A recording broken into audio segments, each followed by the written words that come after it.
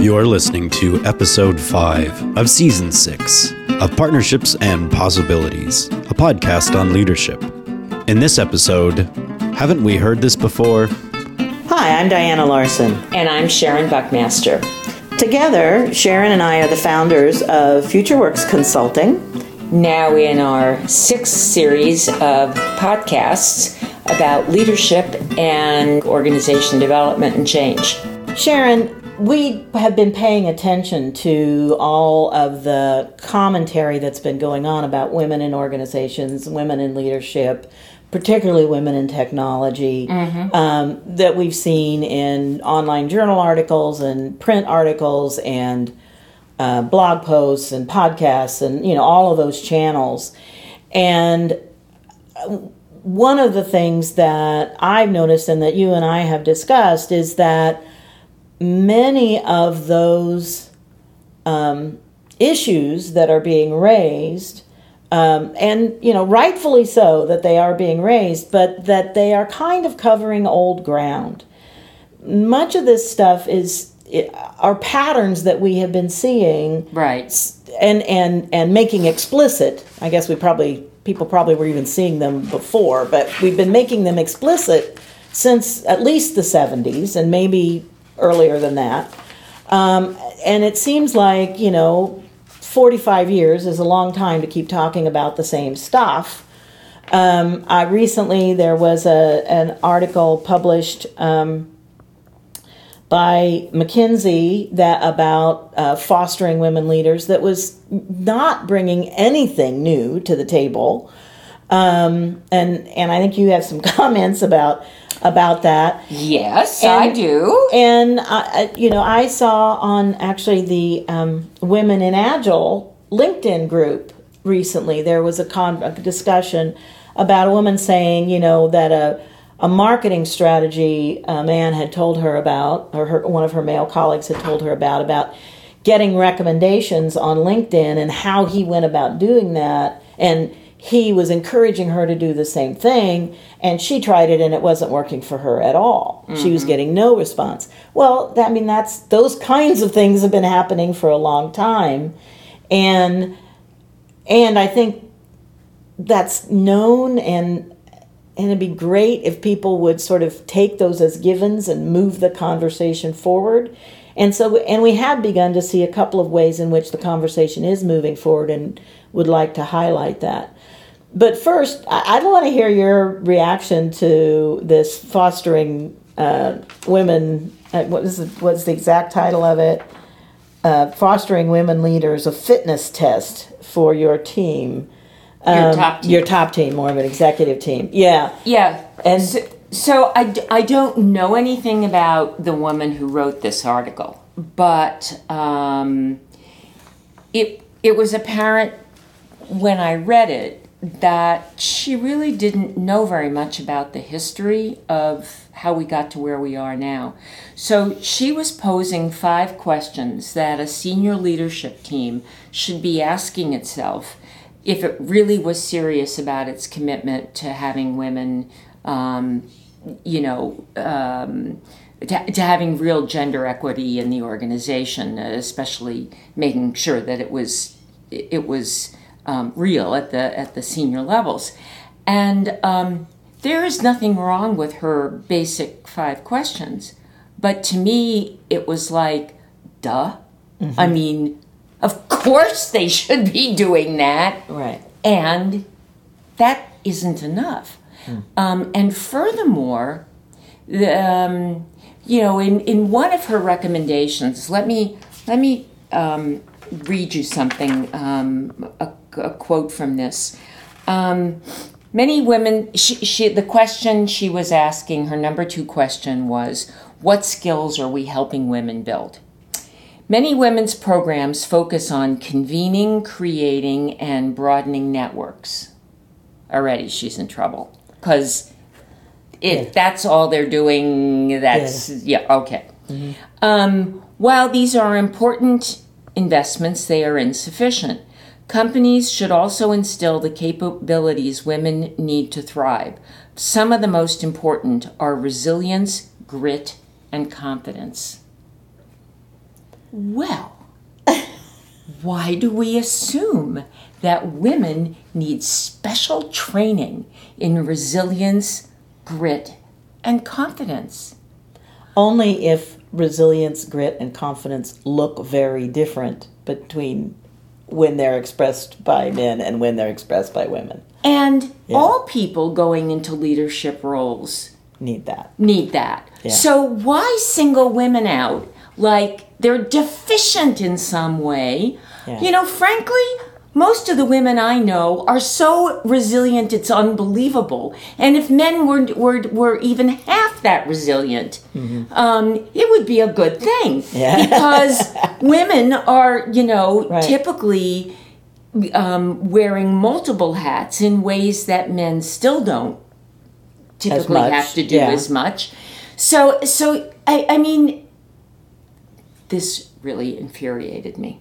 It also, one of her other recommendations was looking at the women in the talent pipeline. Well, of course you would be looking at the women in the talent pipeline. That is hardly a radical or new idea. Assuming you have women in your talent pipeline. And also,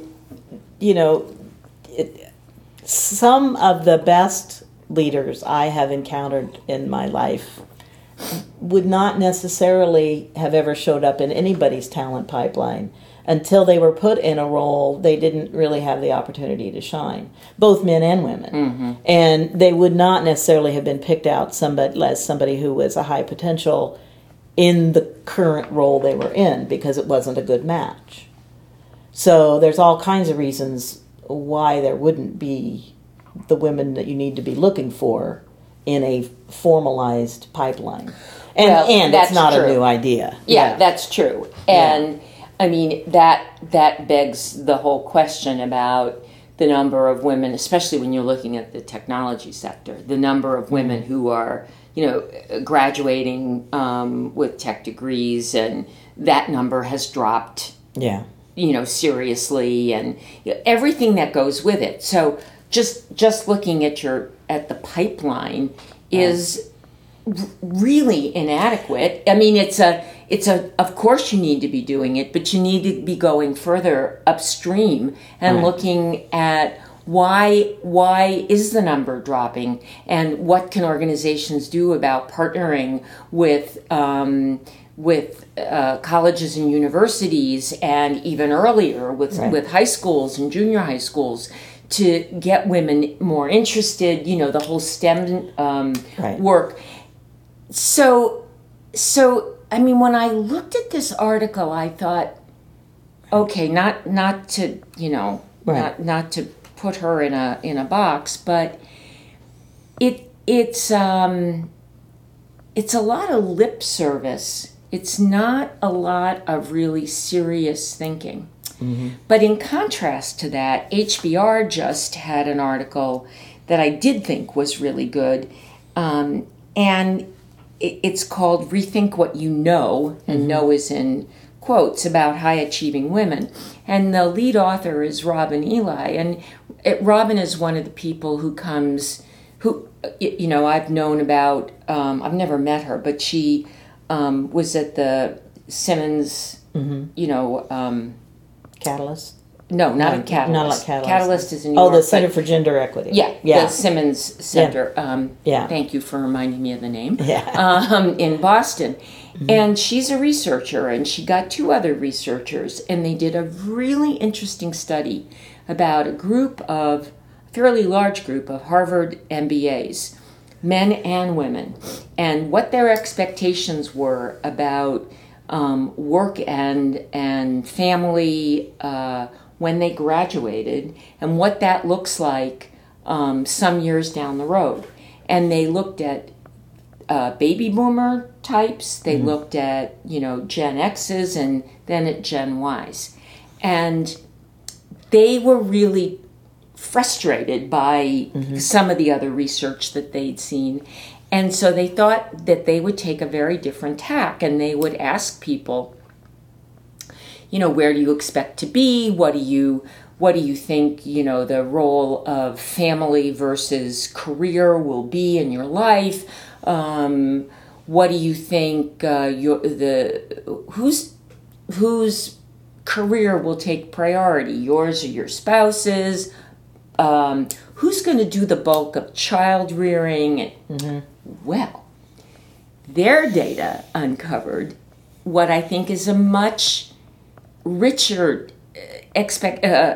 much richer place to begin to really make change, which is that early on, if you look at the baby boomer generation, of mm-hmm. which you and I would mm-hmm. be sort of prototypical, we knew we wanted to work, and we knew we wanted to have families, and we kind of knew that we probably would play second fiddle, at least much earlier on in our lives, to our husbands' careers, and that we would do the bulk of the child raising. Yeah, this is all new in quotes, yeah. like you said before. Right. Yeah.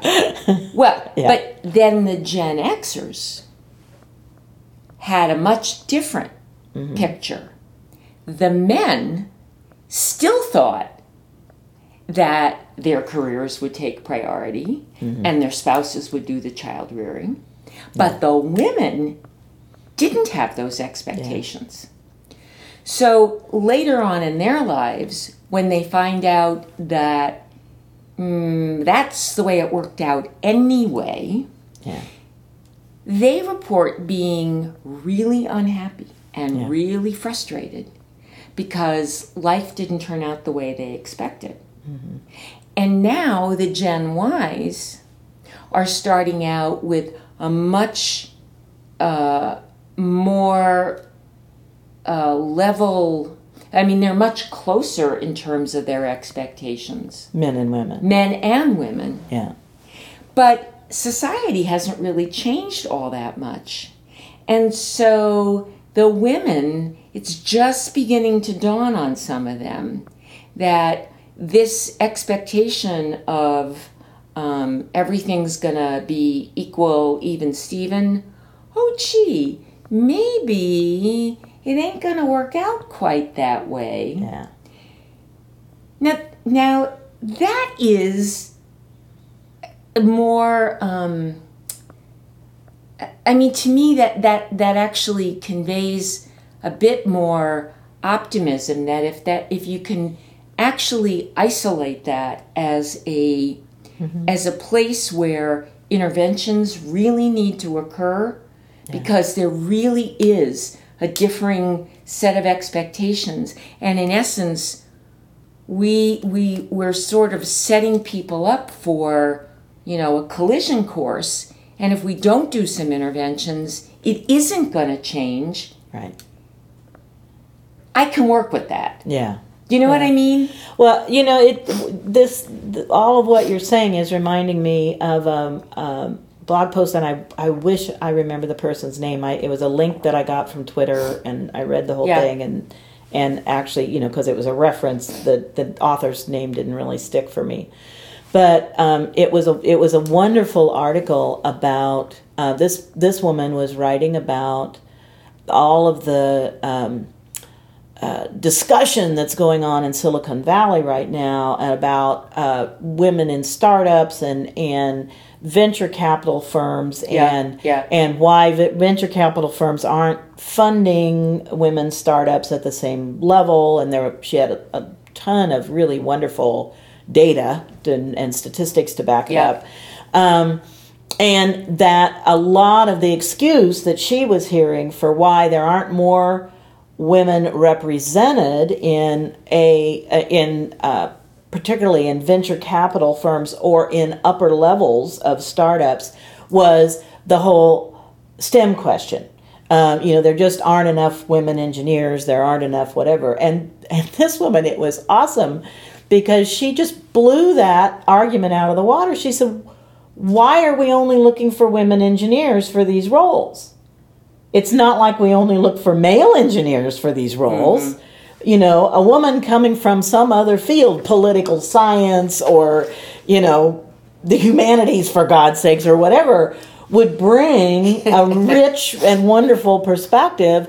Women MBAs would bring a rich and wonderful perspective to those roles. They don't necessarily have to come from engineering backgrounds.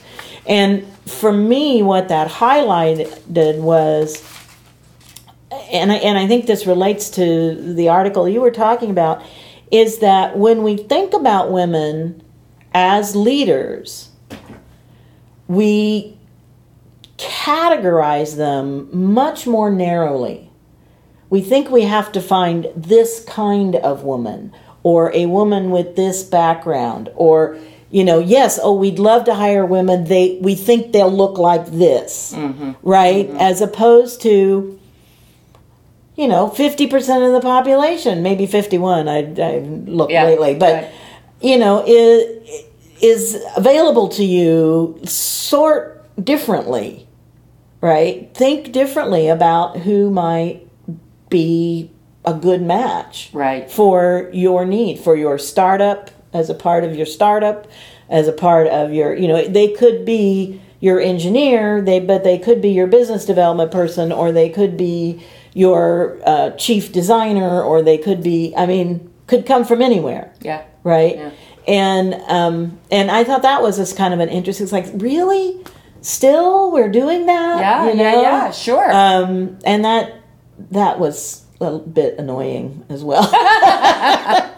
Well, although I was glad she was sort of pointing that out, it just said, gosh, it's the same old stuff, just like you're talking about. You're reminding me of a quote that a line that appeared at the end of this article in HBR that let me read this to you and see what you think about this. The fact that Harvard Business School alumnae, AE, plurals, are finding themselves in relationships in which their careers are subordinate to their partners, often means that they, often more than they anticipated, strikes us as rather meaningful. Our findings indicate that ending up in less egalitarian partnerships is disappointing, perhaps especially so when a career has stalled. In fact, women may be doing more and more childcare because their careers have stalled, leading them to default to the support role in which their jobs are secondary. Yeah. So what if we turn that whole argument on its head that, the reason, women are doing more and more childcare, just like they always have, isn't because it's ordained that they do the childcare, but because, in fact, their careers don't take off as well as men's careers do. And so when a family looks at, well, who brings in more income, we got to have somebody stay home with the kids or whatever. Take primary, right. Give primary attention. You make less, so, right, okay, right. I make less, so I should do it. So maybe we've been looking at this the wrong way, that, it's kind of chicken or egg, and we've been looking at the chicken when maybe we should be looking at the egg. Right. Pardon the whole thing, but yeah. I mean, well, that's really interesting because, I don't know. I guess I don't want to prejudice this, but when we don't have work that any of us, men or women, don't have work that feels compelling and fulfilling, we're going to look for some place that is compelling and fulfilling. And, childcare is that. Sure. You have this sense of, I'm preparing the next generation. Sure. I'm doing, so if I'm not being fully utilized, fully, really feeling like I'm a big contributor at work, right, it's an easy shift to make if you're already being expected to do that work. Right. Right. You can just give more and more of your energy to it. That's a really interesting argument. I mean, and an insight, I think, that if my workplace isn't drawing on me in a satisfying way, I'm going to do that. I might even move into more volunteer roles, which is great for the community, but not necessarily good for my pocketbook. Right. Right. All of those kinds of things. I'm going to segue this a little bit because there was another thing happening in the last couple of days on Twitter where there were 4 or 5 people. I was one of them, though I joined the conversation late, talking about this conundrum that someone was having about how do I show myself as somebody who can step into leadership in my organization. How do I show up that way? And it had gotten into a part of her comment was, she's still kind of expected to clean up the lunchroom area, and somebody else, a man, a very well-meaning man, I will say, said, well, but that's a way of showing servant leadership. And so it was this whole conversation about, how often is he doing that? Well, he works alone, so that's not an issue for him. But I see. But okay. But he did also say, grab a couple of guys and say, let's clean up and be the leader in that way. Engaging other people and also doing the work. I mentioned that I had just been at a client site, sitting in the lunchroom around noon, and one of the women there was clearing up, filling the dishwasher of the dishes that had been left in the sink and getting things kind of spruced up. And another woman who was sitting at the table with me looked at her and spoke her name and said, "Thank you so much for what you're doing to keep things clean around here." And I believe this was on a Tuesday. She said, "This is the last time you do that this week." Right? So I appreciate that you're doing it, and we cannot only let it fall on the women here to do this. We've got to be communicating that somebody else has to step up. And so that was, so the Twitter conversation went on about, there was some interesting back and forth about how, if a man were to do that, were to step up, were to say to a couple of the other guys, hey, let's get this place cleaned up so it's nicer for all of us, that would be seen as a leadership move. Yeah. And it would be acknowledged as servant leadership. Right. A woman doing that is just, that's what you expect. She's either, you just expect her to do it, or she's nagging the men. Well. Right? All and right. so it's kind of like, so how do you get past that? And remember, that's what Joyce Fletcher talked about in that book many years ago called, the Disappearing Acts, that women are expected to do certain things, and so they, in essence, don't get credit for doing them. Yeah. And it's only if they don't do them that it's noticed. Yeah. Because otherwise it's just, well, that's the way the world works. Right. Yeah. Yeah. And so the whole conversation was kind of devolved to the women who were involved in it who were saying, well, I never do that stuff on principle. And other women saying, well, I'm willing to do it some of the time, but I just don't want to be expected to do it all the time. Sure. And one man who was saying, well, I still don't quite understand why that isn't servant leadership. And another man saying, you really can't see the world from that perspective. You can't really know what it's like because you're a man, right? You've never been involved in that. And so there were a lot of different points of view in this one little Twitter stream. And of course, communicating at 140 characters a pop was not all that easy. But it just highlighted for me, we keep talking about this stuff, but we're talking about exactly the same patterns. It's like nothing is really moving forward. I really would not mind having conversations about women in organizations if we were talking about some new things. Right. But like Joyce's book, Disappearing Acts, was published in the 80s or early 90s?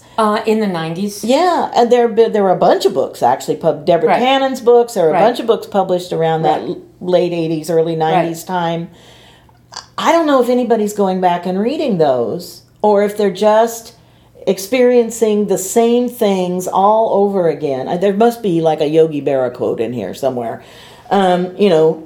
Well, doing the it's kind of- same things and expecting different results, kind of stuff. not knowing what you don't know. Right. I mean, there's And not that. taking the time to go see if you can find out what you don't know. Right. And I don't know how that gets fostered either. But I don't know. I mean, at some level, I sort of, on my best days, I say, well, if nothing else, there will be a generational change. People with old patterns will die off or leave organizations or whatever, and people who have new patterns will come in and shift things. But I've been in organizations long enough now, and I know you have too, where the patterns I saw in the 70s aren't that different from the ones I saw in the 80s or 90s or aughts or now. Right. And so I know there have been a lot of people who've retired in there. And so, I'm not so confident in the generational shift. And I have a feeling if I talk to women who were working in the 20s and 30s, I might be hearing some of the same stuff. Yeah.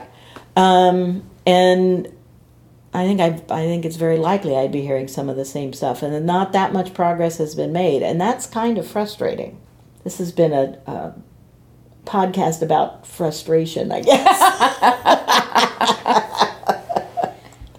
I mean, people that want to leave it, in essence, to the millennials to say, well, they're a different generation, so it will be different. I think that's a fantasy. Because they are inheriting patterns of what they've seen their parents do, and their grandparents and all of that. And because it is impossible to have two careers going absolutely full tilt and at the same time and raising kids and blah, blah, blah.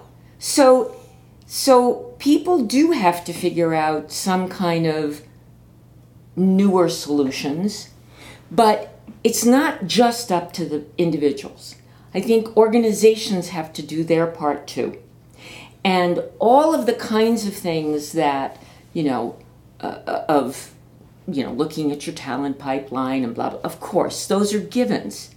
But at the same time, organizations have to deal with some more fundamental questions that they've been unwilling, I think, to deal with. That has to do with meaning at work. Mm-hmm. That has to do with flexibility, real flexibility about work. Because we all know that, if people opt to, work from home for a while or whatever, and, they get labeled as being on a mommy track, they're toast. Mm-hmm. They're toast. So, we need some organizational level serious thinking that I don't think we've had very much up till now. And I'm not even sure what the answers are, but I know that it's gonna be a combination of things that society and relationships have to adapt, but organizations have to adapt too. They can't just say, well, we're going to expect women to do everything a man does, and do it backwards in high heels, old Ann Richards quote. Yeah.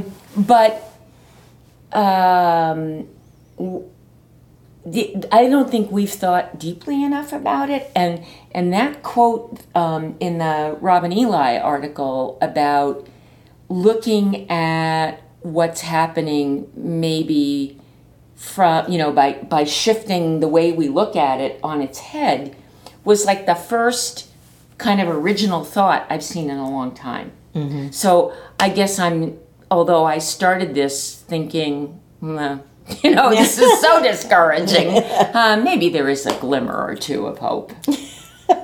And with that, we would encourage your comments Please listeners, share your glimmers of hope yeah, with us. if you got any. Please leave a comment on our blog or email us info@futureworksconsulting.com or find us on Twitter @FutureWKS. This has been episode 5 of season 6 of Partnerships and Possibilities. Thanks for listening.